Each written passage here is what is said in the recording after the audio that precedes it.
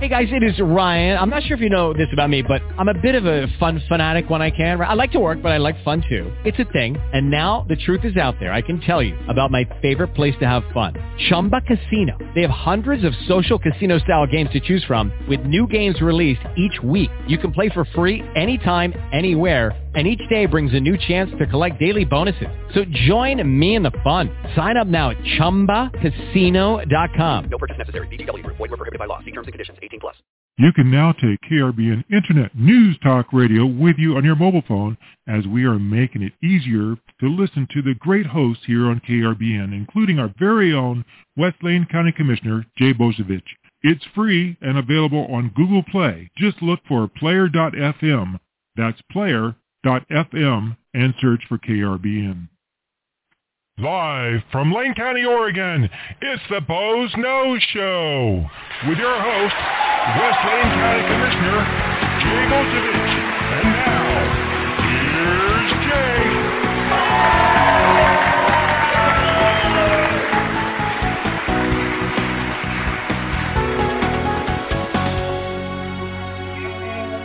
Good afternoon, and welcome to another edition of the Boze Noze Show. And I'm your host, West Lane County Commissioner Jay Bozovich, and we're coming to you live from beautiful downtown Elmira, Oregon.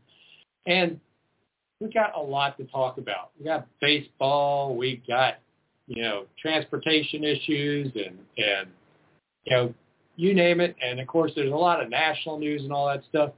But I always like to talk to you guys about what you want to talk about. So all you have to do is give us a call here on the Boze Noze Show, 646-721-9887. You press 1 on your cell phone or whatever, and it raises your hand on our little board that we have in the software. So we know you want to actually talk to me versus we get a lot of people that call in just to listen, because not everybody can be around a computer or where there's Wi-Fi, and they call on their cell phones because they still got cell service to listen to the show.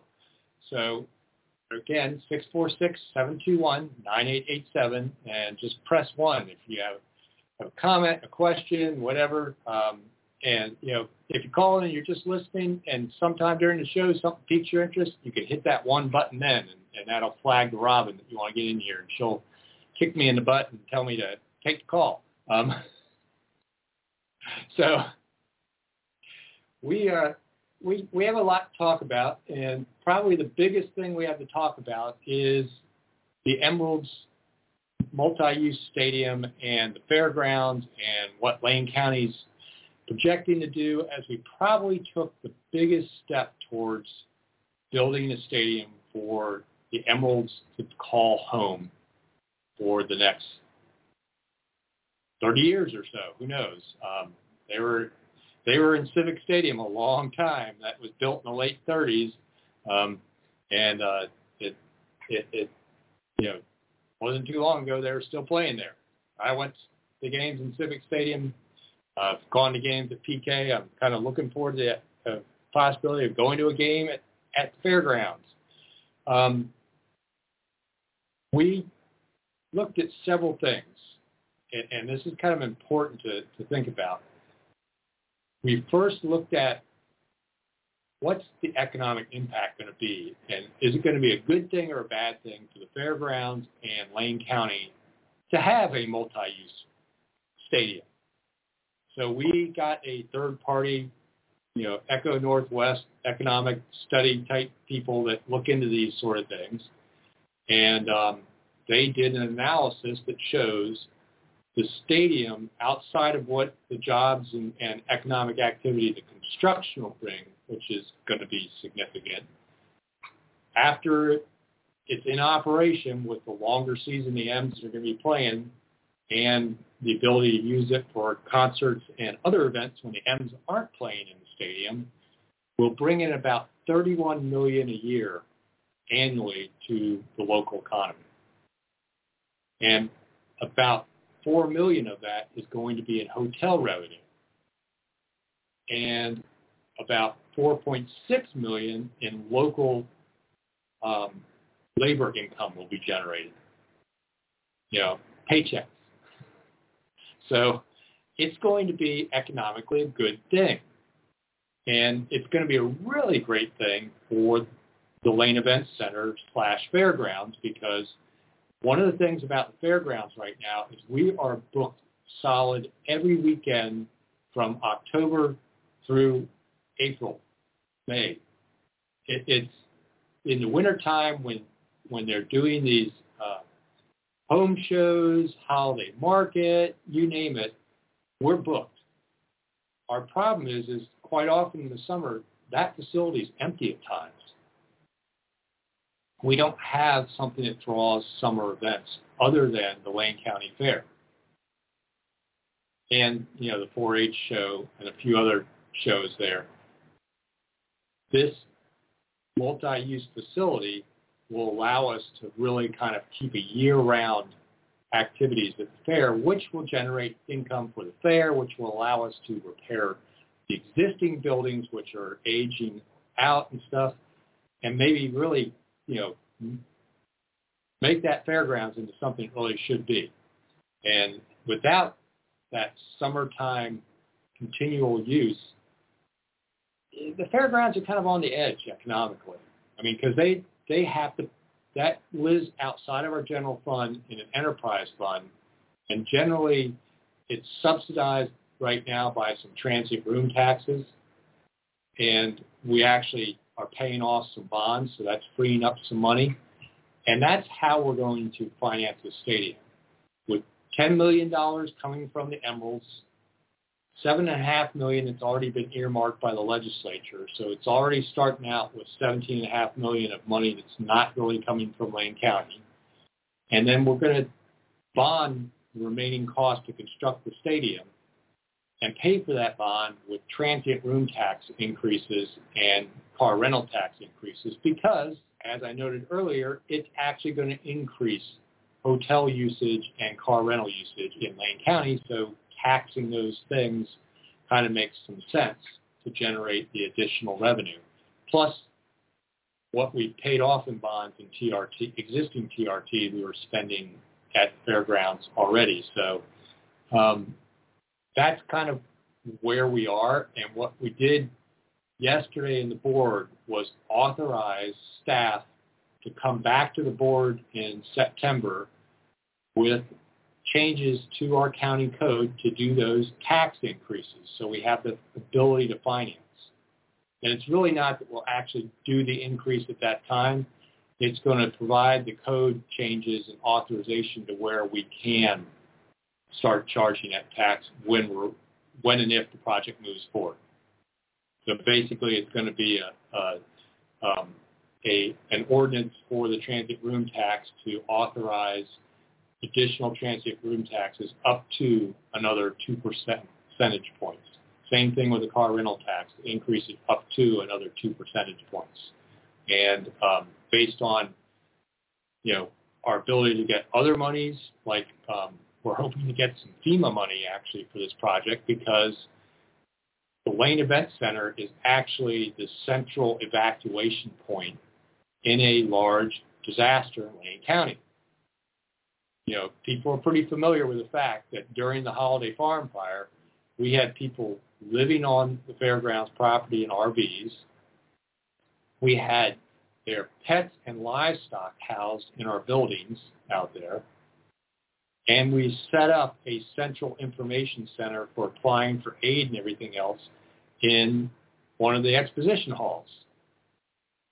That's a secondary major function of the fairgrounds, is acting as this emergency gathering place. And during COVID, that's where we did our mass vaccination clinics. So one of the things the new multi-use facility will have that we really don't have right now is shower facilities, because it's going to have locker rooms for the home and away teams, right? And it's going to have a centralized kitchen to service the vendor booths of, for events there. So it's going to add this kitchen and shower locker room facilities, which we're probably going to overbuild and apply for FEMA money because it's going to support the emergency operations side and utilization of the fairgrounds, because I've talked about it on this program before. The subduction zone earthquake is coming sometime. We're overdue for it right now as far as the every 300-year cycle it's had.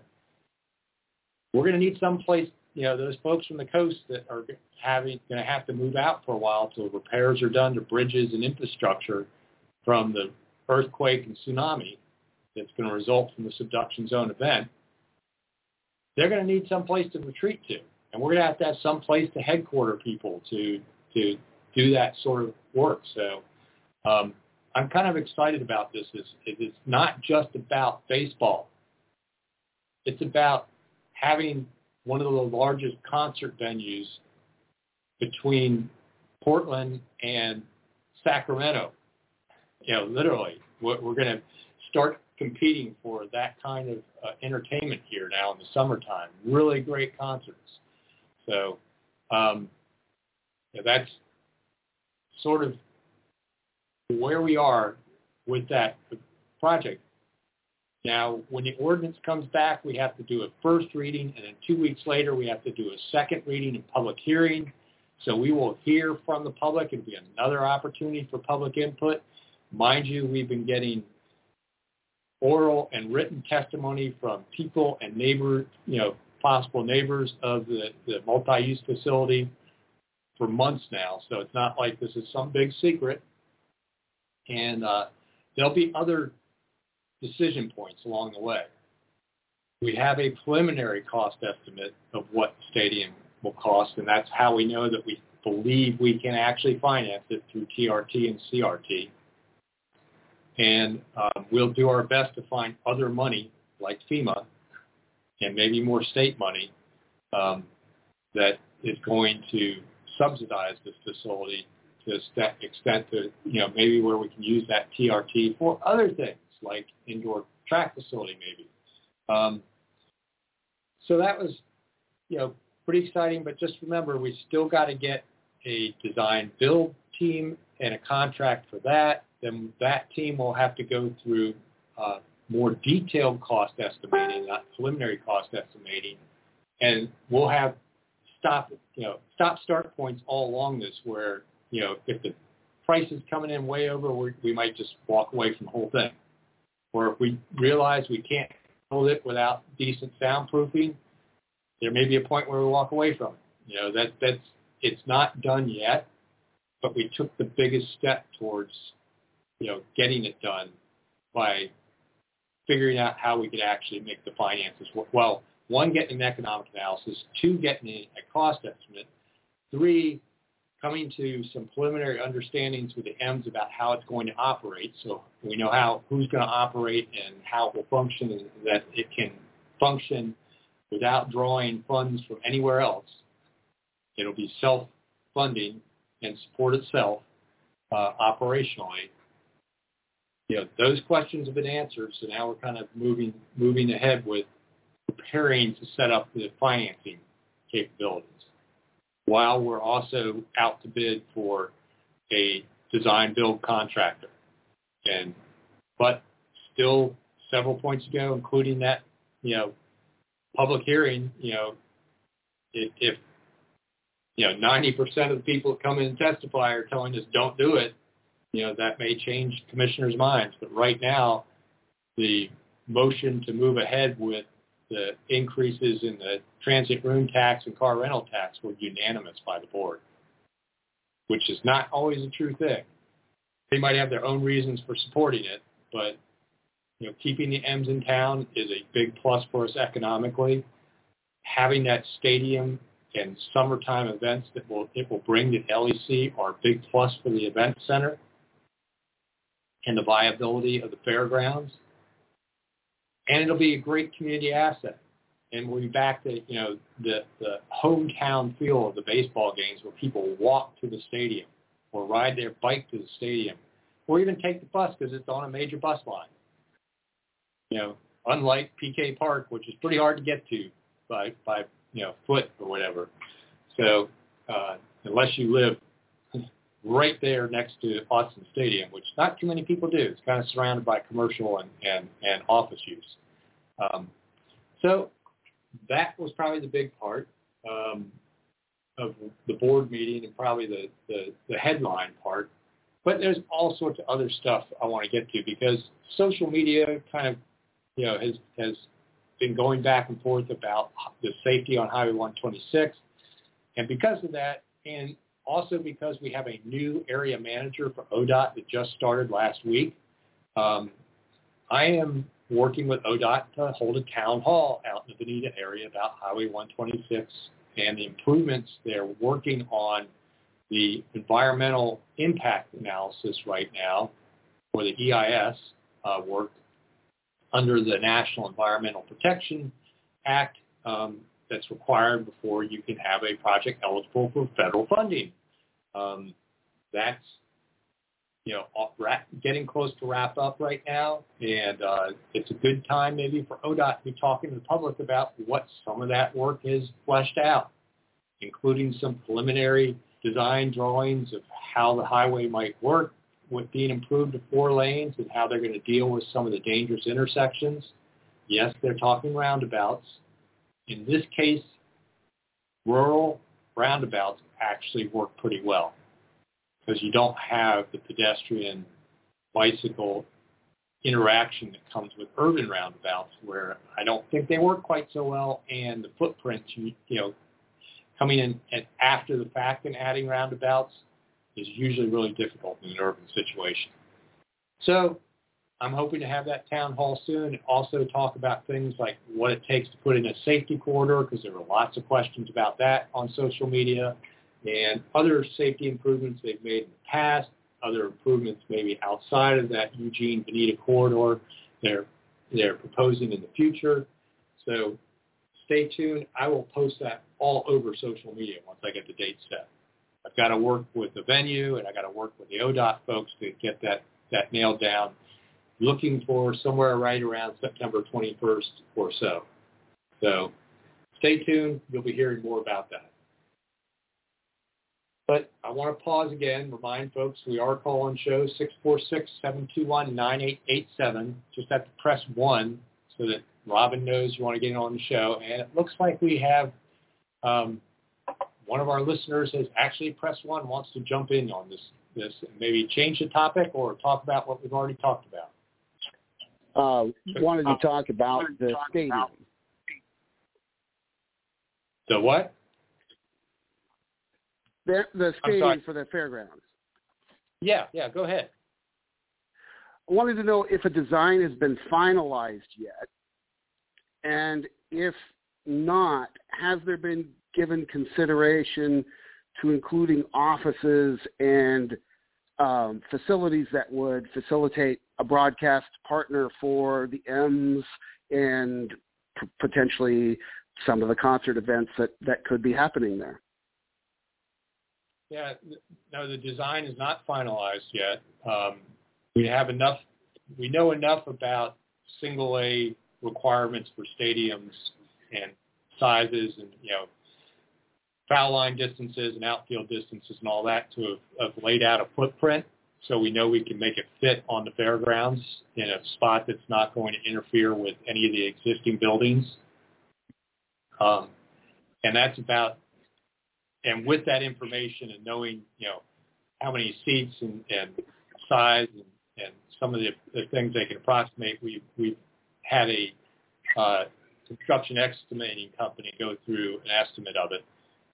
Details like whether it's going to include, sky boxes and stuff like that, that's yet to come.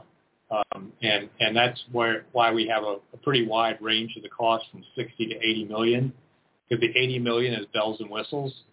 60 million, just base of what it takes to meet single A, long single A standards. So all that is yet to come. And I think that's going to be a really interesting conversation. One of the things that we're really pushing hard is to make sure seismically all the locker rooms and everything else that, understands sort of work is designed at a level of what they call immediate occupancy. post a seismic event, so that can be, one of the reasons why we're going to go after FEMA money for this is we want to make sure that when we have the subduction zone earthquake and a seismic event, that facility stays functional immediately functional. Offices and broadcast, I'm sure that's going to be part of what the Ems are going to want in the stadium.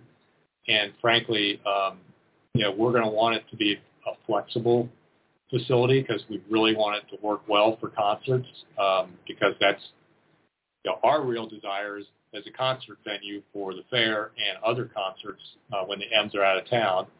And in fact, they've even talked about the ability to convert that to even doing rodeo because they'll cover the field and haul dirt in for some of these events, believe it or not. I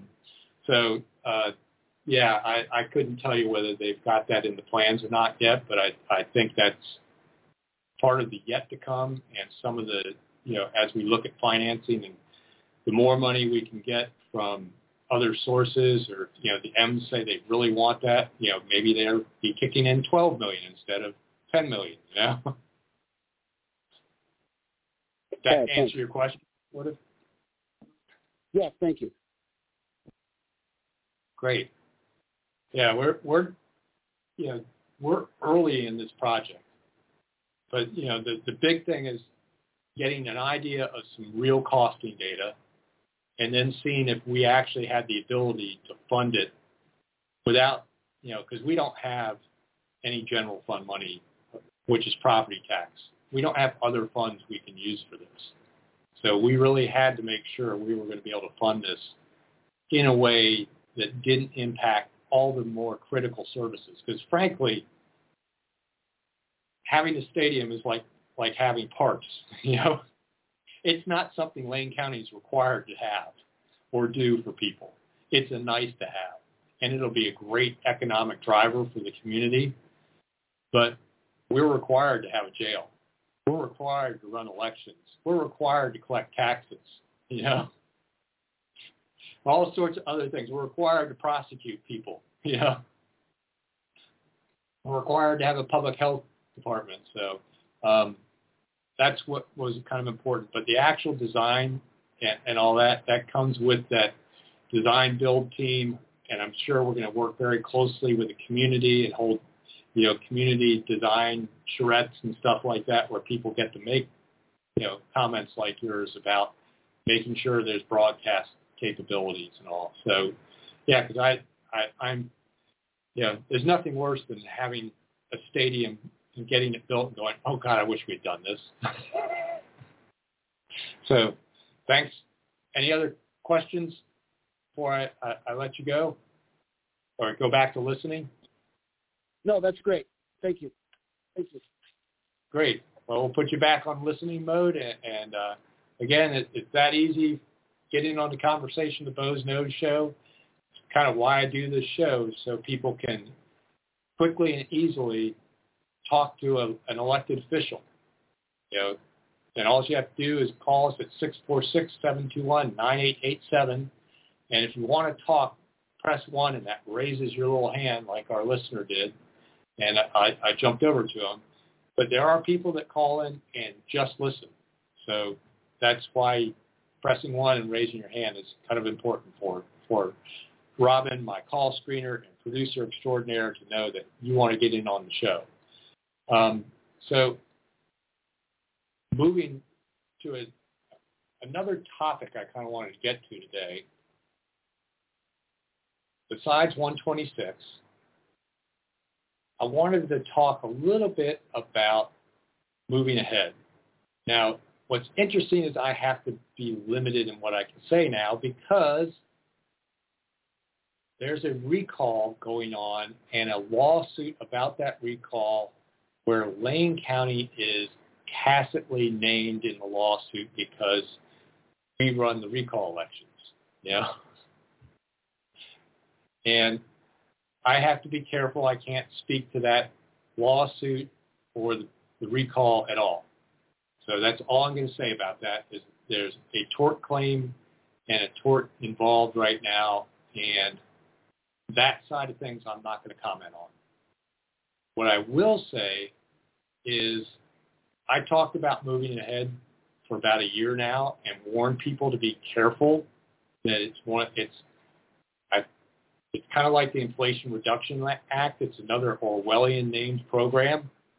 It sounds like people are going to get places when they want to. Moving ahead, oh great, they're going to improve the traffic flow at River Road and Silver Avenue there, and River Avenue there, where it backs up at rush hour all the time, and Division Avenue. It's just that horrible interchange around Beltline. No, that's not what moving ahead really meant. What moving ahead meant was we're going to prioritize bicycle, pedestrian, and bus traffic over your private automobile. And in fact, it is plans to put an MX line on River Road and take lanes away. Create more congestion, not get rid of it. And that's those Orwellian names. So I've kind of been warning people to watch this, and kind of boiling over there in the River Road area and Coburg area too, because it affected Coburg Road and even Highway 99. There are plans for several major roadways in Eugene, because this is a Eugene LTD. Now, mind you, because Lane Transit District has Lane in the name, has absolutely nothing to do with Lane County. It's a state and federal entity. It's funded by federal funds through the state, and the board is appointed directly by the governor. You don't get to vote for the board members, although they collect a local income tax, payroll tax to support LTD, Lane Transit District. So Lane Transit District and the City of Eugene are the ones that have been doing moving ahead. Lane County had nothing to do with it. But with the uproar, we have asked LTD to come in and give a presentation to the board about this particular project. It will be an interesting board meeting, because I know there's going to be some tough questions asked about how much people really knew, because apparently a lot of people didn't understand even what moving ahead was. They never heard about it until it kind of got out that they were talking about putting MX on River Road, and people went ballistic. That's what happens when you hide what you're really doing under a name that doesn't really mean what you're doing.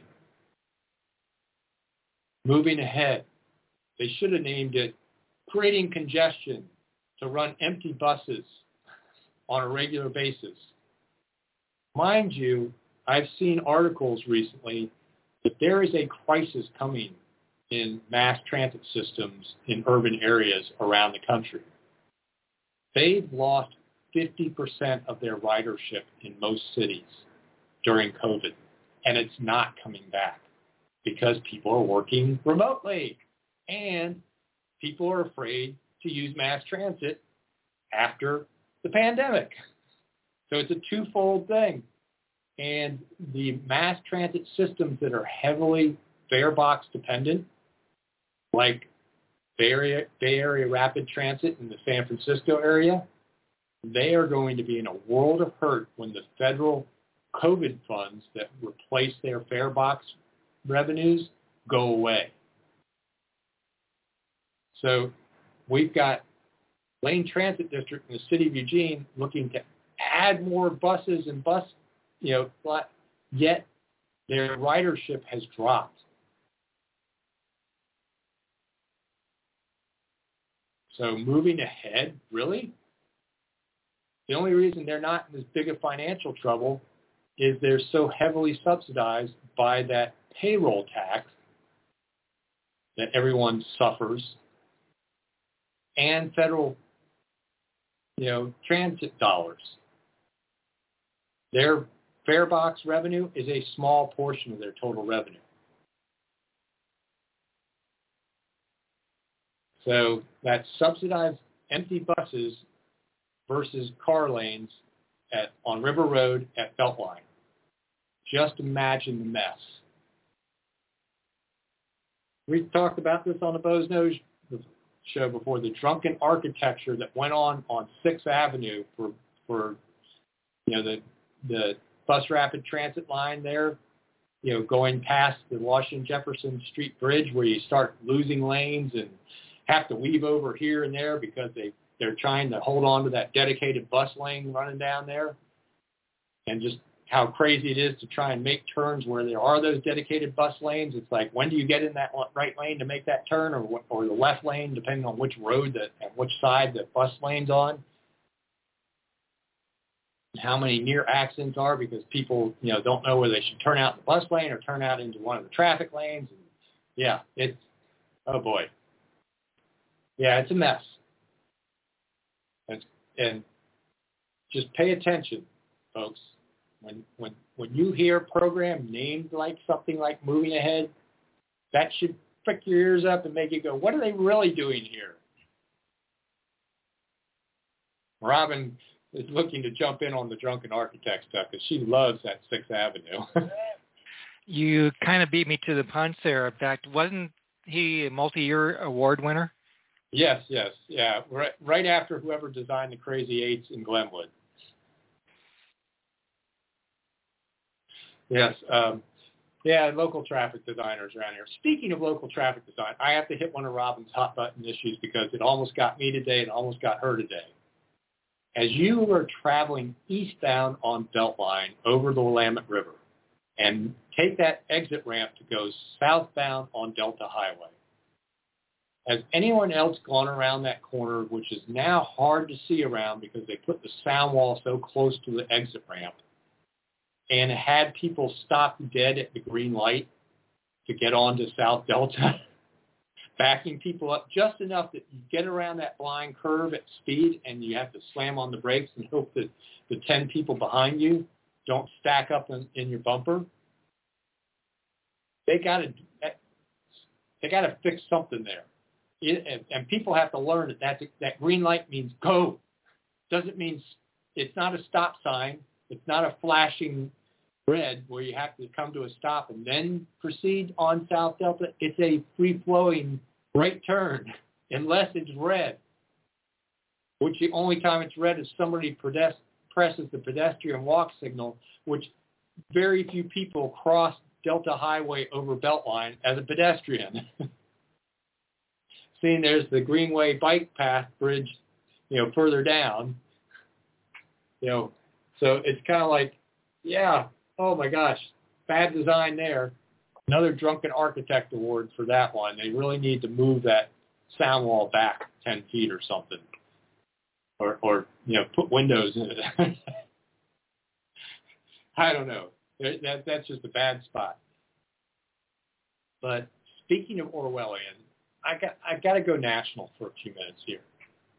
I know on the Bo's Nose Show we stay a lot local, particularly local Wayne County. Sometimes I break into state stuff, like I talk about how the state's disinvested in public safety and generally financing counties, and that's why our public safety system in Wayne County stinks, is the lack of state support and the lack of timber revenue, which is a federal issue. But I got to talk about a couple things that happened federally because I wasn't here last week because I had my house open during the Bo's Nose Show, which that's a whole other topic about how Brandon has made my life difficult trying to sell my home. But this Inflation Reduction Act has to be the most Orwellian named act I've ever seen. Now that it's passed and they're starting to do analysis of what was actually in the act, nobody is saying it's going to actually reduce inflation. In fact, they're projecting it's going to help increase inflation for 7 to 9 years, or some of the economic analysis that are starting to come out. So they should have called it the Inflation Increasing Act. Of course, IIA doesn't have quite the same name as IRA. Yeah.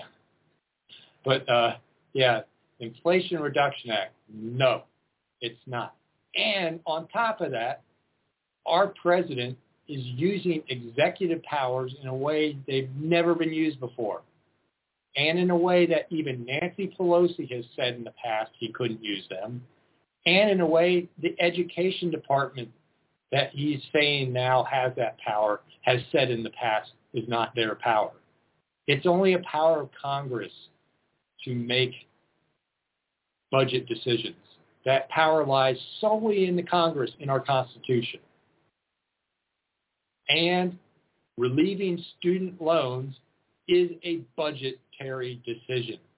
It is not an executive power. Mind you the fact that you're basically taking a bunch of people that are probably not lower class, and in that student loan relief adds to the deficit, which I've talked about in the past. One of the reasons inflation's got out of hand is the overspending of our federal government is making the dollar devalue, and that's causing the inflation. Print money and put it into circulation. It makes all the money that's in circulation less valuable. And relieving student debt does that. It basically prints money. So who is impacted the most by inflation at the grocery store? The people at the lowest end of our economic spectrum. Who benefits from relieving student loans? People that have a college education, who are generally not at the lowest end. So the Democrats that are supposed to be progressives and helping the poor folks and be, making the rich pay their fair share, student loan relief is the exact opposite of that. It makes Joe the plumber pay for somebody that got a degree in sociology at Harvard and took out immense loans or something like that to do it. It's incredible, and it's like, no one's. What about me? I took 6 years to get my engineering degree because I worked my way through college, and I had to sometimes take a semester off, or take a light load because I had to work more to save money up again. It's like, and what about the people that paid their loans, like Robin? She paid her loan off. Are they going to get a refund there? Well, I knew I was baiting somebody on this a little bit, so I'm got to bring Guy into the conversation here. Guy, I know you were dying to talk about national stuff. Guy, are you there? Guy, are you muted on your end? I've got you live now. Oh, and yeah, sorry, I was muted. Sorry. Yeah, there you go. We have Guy now. So, Guy, sorry. I know you were dying to talk about some of this national stuff. Hit me. Well, I don't know if I'm dying to talk about it, but I think a lot of people are missing the point on the student loan forgiveness, the $10,000. And, I feel bad for people. They got whatever degree. If you got a degree and you worked your way through college, whether you took out student loans or not is irrelevant from where I sit. You had to work to get that degree, no matter what the degree is in. Student loan forgiveness deal is going to do, and what it really is simply a grant to university and colleges. If you think about it, right, everybody's complaining about the price of university and colleges. And if we let the market decide, right, in other words, if you went to college because you could pay for it or you could work your way through it, college would be a whole lot cheaper than if the government says you can take out hundreds of thousands of dollars of loans and we'll just forgive that, because there's no banks that are giving student loans anymore. It's just the federal government. Yep. And basically it's just a grant to the universities to keep their prices up and to keep things inflated. And I don't think that's a good working relationship at all for students going forward. And I don't think what we've got right now is great either, because the federal government guarantees that you'll get a loan to go to college to study stuff. You're working through to becoming a doctor or whatnot. You're going to certainly take out the loan so you can, study to become a doctor. But instead of it costing you $40,000 or $60,000 to become a doctor, you're now spending $300,000 because all this extra money is available from the government, which enables the universities to keep just jacking the prices up. And so the reality of that is they need to stop doing that so that universities will come back down into a realm that students can actually afford to go to college. And there's a big unfairness thing about that, and you're absolutely right. You know, if you didn't go to college like I didn't go to college, you're paying for it. Or if you went to college 40 years ago, you're paying for it too. That's a whole other topic. But the reality of this is it's going to keep tuition inflated through what's going to be a pretty bad recession for the next 5 to 10 years, which is just going to make it harder and force students to take out even more loans. Yeah, I have always been against the government funding student loans and being involved in them.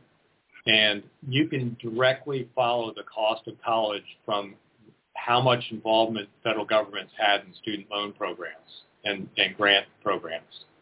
And there's something actually called the Higher Education Inflation Index. Believe it or not, I only know this because I was on a community college board, and we used to track that. And it was tracking twice the urban, consumer price index at twice the rate back in the 2000s, and has continued to consistently be way above the consumer price index rates as far as inflation goes. And the only reason that is because we're pumping money into these colleges, guaranteed loans and stuff like that, so they can continue to raise salaries to educators who a lot of times aren't real good at educating. I had a few professors in college that I was like, how in the heck did you become a professor?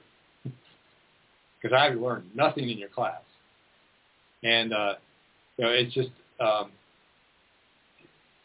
that, they removed the market from college. And when they took loans away from the private sector, you used to be able to go to a bank to get a loan for your college. The bank would ask things like, what degree are you planning to get? Where are you planning to go? What degree are you planning to get? Things like that. So that, they wouldn't necessarily write loans for sociology degrees where people might not be able to pay the loan back at an expensive school. But I guarantee you, I probably could have gotten a loan to go to a state school for engineering, lower cost school, high income career at the end of it. Yeah, fortunately, I was able to pay as I went because back then the federal government wasn't making loans, and the market was keeping the college down. My point here is that the federal government does a really good job at misdirecting who everybody ought to be mad at. And nobody should be mad at a student that takes advantage of the student loans, as high priced as they are, to get whatever degree they need to get, because the honest truth of it is it's just a grant to the universities. And if we want universities to have our best interests and our students' best interests at heart, we've got to find some way to hold them accountable, and that used to be with money. If you were an evergreen and most of your degrees were basically useless when you came out, nobody went to that college. Now, why not go to the college? Because you'll take out $200,000 or $300,000 worth of student loans to do it while you're doing it. And again, if that's the degree you want to get, that's what you want to study, more power to you. But that degree shouldn't cost you $200,000. That degree should cost you no more than $10,000 or $20,000. And that's where the rub on this lies. More than anywhere else, that's absolutely where the rub lies, and that's where the anger ought to be. It ought to be directed at the universities and the government, because that's what this really is. It's a payoff to the universities. Which direction politically do most university faculty and staff lean? Yeah, well, they're definitely going to lean to the way that gets them paid. That's for certain. Yeah. And generally they lean to the left, and the left is in control of our federal government right now. So they're more than happy to, give student loan relief because they're paying off their supporters in the universities. I guarantee you a lot of those professors that now make $100,000 a year when they used to be, remember the patch jackets and all that, professors wore in the 60s and 70s, they're wearing Gucci now. So they can write checks to presidential campaigns. Yeah. At the same time, a lot of the private universities have endowment funds that could fund people's tuition off the interest.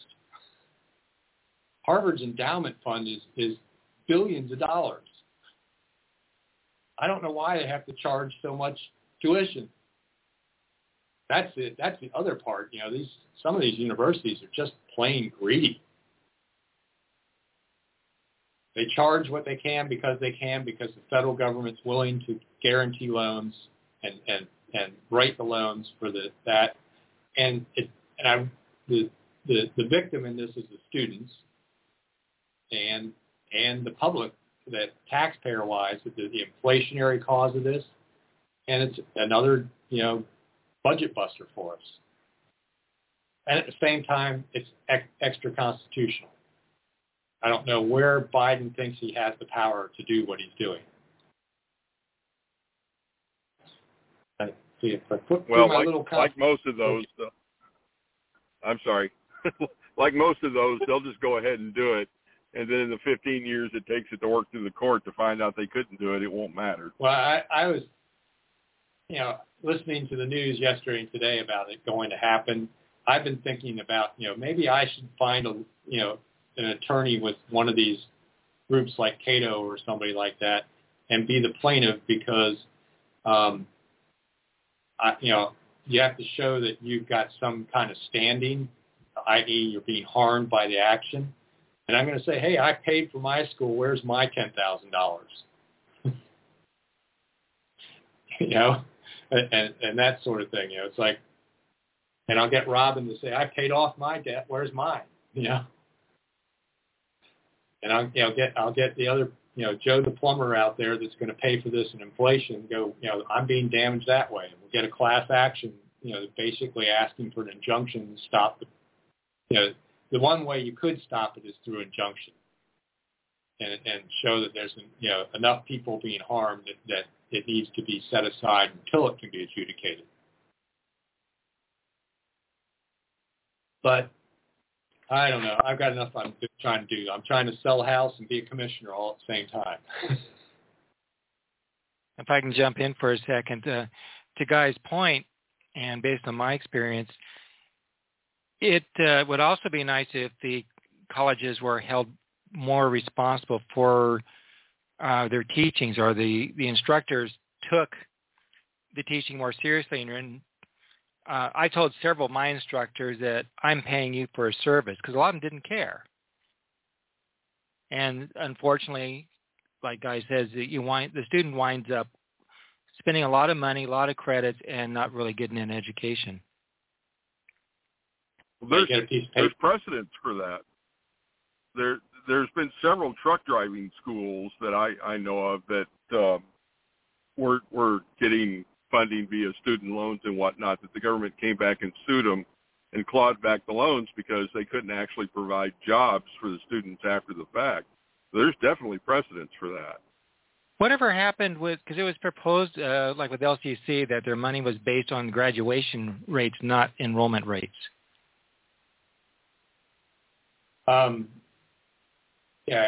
It's still, I think at least the state funding is based on their percentage of total community college population enrolled, not graduation necessarily. I will say that at least LCC is somewhat of a bargain in some ways for certain degrees and all that stuff. And LCC students that go 2 years there, because they can only get an associate's for the most part there, that have gone on to the U of O, actually do better in GPA and graduation rate than students that start at the U of O and take all 4 years. So the students that go to LCC and transfer into the U of O are more successful than the students that start out and go all 4 years at U of O. Yeah, and by the way, thank you for signing my 5x8 card. Oh, I mean degree. So far, that seal hasn't melted yet. Yeah. I got to actually sign. When I was chairman of the LCC board my last year there, I got to actually sign diplomas. Pretty, one of those weird things about being an elected official is signing documents that people end up having forever. Yeah. So, Guy, anything else on the federal front you want to talk about? You want to weigh in on the Inflation Reduction Act? No, I think people think I'm crazy enough as it is. I'll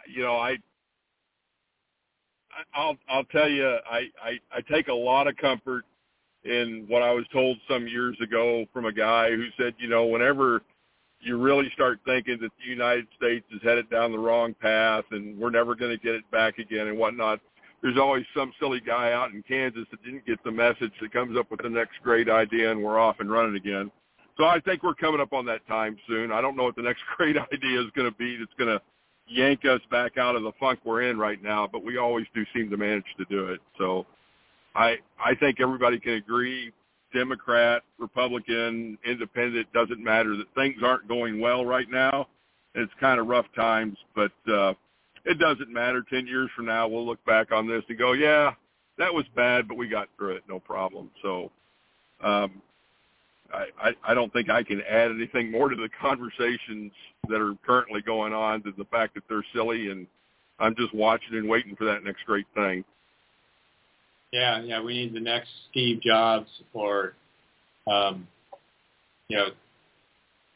Thomas Edison or Henry Ford to come along and pull us out of this. Yeah, we don't hold some of those people in enough esteem. Our heroes are, basketball players and people that, are, born with a natural talent or something like that. The real people that we should be holding in great esteem are the creators and the people that have made our lives easier and generated economic activity and wealth and jobs for people. Henry Ford is a huge figure. All these folks that have been the creative minds and generated the major disturbances in our economy with something new. That's who we ought to be, cheering and stuff like that. Instead of they put in a bid for Twitter, and next thing you know, they're the demons of our world. Instead of cheering a guy that's employed millions, Well, thanks, Guy. Put you back in listen mode for a while, and we'll touch on a couple other topics before we sign off here on the Bo's Nose Show. Just want to let folks know again, 646-721-9887, and just press 1 if you want to jump in on the show like Guy, and take the show in the direction you want to go to. But, I just want to note one thing real quick for folks, and it's been a frustration of mine, and I'm trying to solve a problem right now, and I'm not sure how to fix it. And I think it's a structural issue, and where we go from here. But the crisis we're having right now in our district attorney's office, with the fact that we're losing senior people to other agencies that can pay $25,000 more a year. And sometimes when we get into comparing total compensation, we're actually pretty close, but it's the actual take-home pay people are leaving us for. Because a lot of the people that are leaving us are younger people that aren't so interested in what their retirement side of their compensation is. And I am trying to figure out what I can do to try and fix that situation for the DA, to get, to retain those people and attract, senior people. And the DA's people that she's hiring have to have gone through law school and have an Oregon bar license. And what she's really looking for is people who have already been prosecutors, because she's looking for more senior people, because she can get people fresh out of law school. She's competitive there and has plenty of those, but they need senior prosecutors to supervise them and kind of hold their hands as they prosecute their first cases, because prosecution is a serious thing. You charge somebody with a crime, you're talking about taking away constitutional rights. And I'm trying to figure out, how do I help the district attorney? And where can I get that money from? And can I do it in a way where I'm not going to have every other employee of Lane County with their hand out going, what about us? Are you going to give all of us raises now? Because you're having this problem over there. Because we have other places where we're having difficulty hiring, not like the DA's office. But, it's kind of the DA's thing is not just about salary. I unsuccessfully tried to get people to vote to put a bond out there to build a new courthouse. One of the reasons I was doing that was the DA's offices in the courthouse are a cesspit. They're the worst offices. You would not want to work there. It's a bad work environment. And it's a work environment that can't be done remotely. You cannot work remotely as a prosecutor. You have to be able to talk with your fellow prosecutors. You have to be able to talk with the investigators. You have to be able to go down the hall and file motions and everything else. It's not conducive to remote work, which means people have to be in that damn courthouse, which is not a nice facility. And the DAs are squeezed for space. We don't have enough room for the staff that, we've grown in population, which means the number of crimes being charged. So it's not just about pay. It's also about work environment. And it's about workload. One of the things people don't understand is during COVID, our courts in Lane County were shut down longer than almost any other county in the state, because the governor chose to use case counts per 100,000 by county and didn't look at the testing rate per 100,000. And the U of O was testing like crazy. So our case counts were far above other counties. So we stayed in that, quote, extreme risk category because of the criteria they were choosing to use. And it kept our courts' doors closed. So our caseload built up. So there's this huge backlog of cases. If we're not fully staffed at the district attorney's office, and we never really were staffed for the caseload we had before COVID, that makes it all that much worse. So we've got overworked, bad work environment, underpaid. How do we fix that? One of the ways we can start fixing it is the state's got to start supporting the DA's offices like they used to. People need to be talking about to their state legislators and all that. They've got to start supporting prosecution. But of course, progressives right now don't want to prosecute anybody. So I think this is their end game in some ways, to squeeze us financially to the point where we can't prosecute people. Of course, national news, some person got assaulted by somebody who had been arrested up to almost 40 times for assault in the past in New York City recently, and was severely injured by that person. And the person was out after assaulting an Asian woman previously and being charged with that potentially a hate crime. But their soft on crime prosecutor in New York City got back on the street. I just want to make people aware of that issue, because that's what I think about, what keeps me up at night. How do I fix these structural problems? How do I get people lower caseloads, when I can't even hire the people in the first place? How do I get them a better work environment when it's difficult for me to ask people to raise their taxes when the groceries are costing over $100 for a couple bags? Well, we're about done time-wise with the Bo's Nose Show. I hope I didn't ramble too much. Great to get a couple calls in. Great for folks to be listening. I am not going to be here next week because I am traveling to Casper, Wyoming for my niece's wedding. And I hope to see what Wyoming's like. And maybe on the following week's Bo's Nose Show, we'll talk a little bit about Oregon versus Wyoming. Won't that be fun?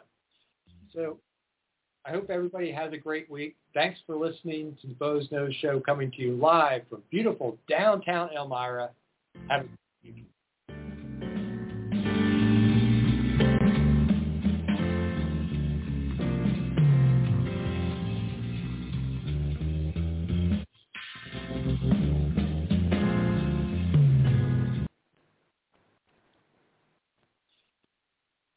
Hey guys, it is Ryan. I'm not sure if you know this about me, but I'm a bit of a fun fanatic when I can. I like to work, but I like fun too. It's a thing. And now the truth is out there. I can tell you about my favorite place to have fun.